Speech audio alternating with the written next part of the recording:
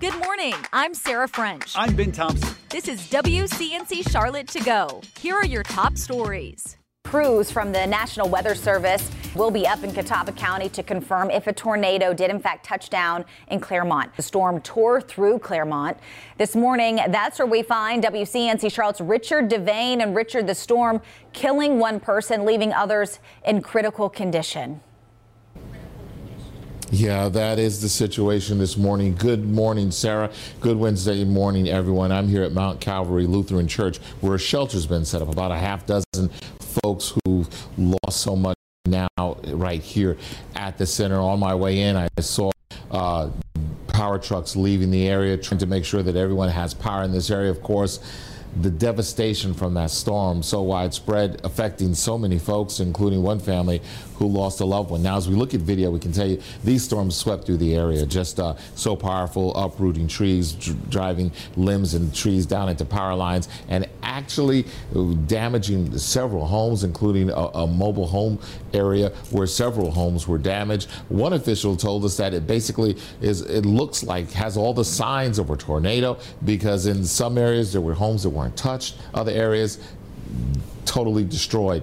Heroic statement from the family member of the victim who died, saying that he actually tried to protect his loved ones, putting his life on the line to save theirs. Here's what that relative had to say. They were outside when they seen it coming, and they jumped under the trailer, and he threw himself on top of her, and it literally picked the trailer up, and when it come back down, he didn't make it. It completely moved his trailer. It slung it from the back end of the property all the way to the road. It's hanging on the power lines. There's just the corner of the trailer is standing. We didn't think she made it either, but they told us that she did. And now we're just trying to hear news about the baby. But he did save her life. He possibly saved that baby's life as well. Of course, damage is going to be assessed today, but no more so serious than the family that's dealing with that loss of life. We're here in Catawba County. Richard Devane. Turning to more of today's top stories in your morning rush. South Carolina state investigators are looking into a house fire that left one child dead in Chester. Firefighters arrived on the scene of a house partially on fire when neighbors told the firefighters that there was still someone inside the home. The child was found dead inside the house after firefighters controlled the blaze. Still no word on what caused the fire. Happening today, the North Carolina Lottery Commission set to discuss the start date for mobile sports betting. The committee, along with Governor Roy Cooper, hope to have the bill up and running before the beginning of March Madness. Cooper is expected to sign the bill into law in today's meeting. North Carolina is set to receive millions for a rollout of electric school buses in the state. Governor Cooper announced $26 million in funding for the purchase of 114 electric buses. Almost all the buses will go to low-income communities.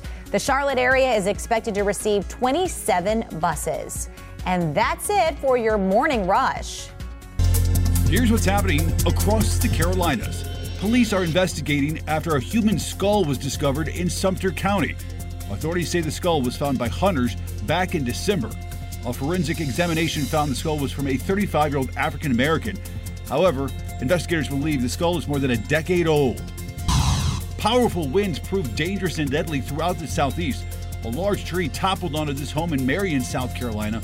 Wind gusts in the area reached 50 miles an hour. Authorities say nobody was hurt. This was the scene in Washington, North Carolina, as high winds and heavy rain blew through the area. Washington was under a tornado watch for most of the afternoon and into the evening. Fortunately, no injuries from the storm have been reported there.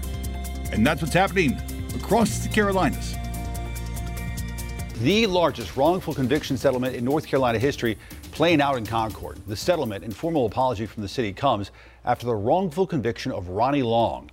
Long was just 21 years old when he was sentenced to life in prison for a rape he did not commit. The courts overturned his conviction in 2020 after his attorney showed there was jury tampering and police detectives who lied on the stand and hid evidence that could have freed him. Long recently settled a civil lawsuit with the city of Concord, agreeing to pay him $22 million. But Long's attorneys say the deal contains something that means much more than just money. As meaningful as the financial settlement is, it's as meaningful to him to have the apology issued from the city of Concord. He's always been proud of the Long family name, and this restores that name. I don't know of any other case where a municipality has issued such an apology as part of a civil settlement. Long spent 44 years behind bars before being exonerated. We're told Long should actually have a check in hand this week. Now to the day's checklist. Here are 3 stories worth knowing about today. 1, this morning, 2 people in Stallings are facing charges after police say they stole at least 50 pounds of mail. Officials say they took mail from more than 24 people. Stallings police are now working with the Postal Service to make sure everyone gets their mail back. Number 2, if you live in Cornelius and hear a siren today, don't worry. Duke Energy will be testing the outdoor sirens around the McGuire Nuclear Station between 11 this morning and 1 in the afternoon. They want to make sure people know this is just a test. And number 3, a local nonprofit now has $169,000 to expand its food pantry. Charlotte-based Camino got that grant from the Golden Leaf Foundation. The multicultural nonprofit will use the funds to help relocate the food pantry to a larger facility. They're hoping to increase the supply of health food options for the folks they serve. Snow of any kind is a sight for sore eyes here in the Carolinas, but when it falls, here's how you determine the difference between wet snow, dry snow, and normal snow. Not all snow is created equal. Can you build a snowman with it? It'll come down to these factors: amount of liquid content, temperatures at snowfall. Wet snow is denser. You can build a snowman and snowballs. Dry snow is lighter, is good for sledding, and it blows much easier in windy conditions. With wet snow, temperatures aloft are near or just above freezing as snow falls to the surface. And dry snow stays below freezing, is much colder aloft as it falls to the ground. Wet snow is the heaviest. It has a low snow-to-liquid ratio, as low as 5:1, meaning for every 5 inches of snow, there's 1 inch liquid equivalent. Normal snow could have a 10:1 ratio, which would have your average between the wettest and the driest snow. It's most common in the middle of winter with temperatures in the 20s. Dry snow is fluffier. It has a higher snow-to-liquid ratio, such as 15:1 or 25:1. A good example of dry snow is lake effect snow. The coldness of the air blowing over the lake can make a big difference. Dry snow is much better for driving than slushy wet snow, since wet snow compresses into ice with little pressure and water can easily form on top. In other words, dry snow offers better traction. Heavy wet snow is the hardest to shovel and can lead to heart attacks, cause power outages, roof damage, and dangerous driving conditions. So when the white stuff starts falling, it pays to know your snow. With this Weather IQ, I'm meteorologist KJ Jacobs, WCNC Charlotte. Thanks for listening. You can find these stories and more at WCNC.com. And join the WCNC Charlotte team weekday mornings 4:30 to 7 a.m. Like and subscribe to our podcast and tell a friend.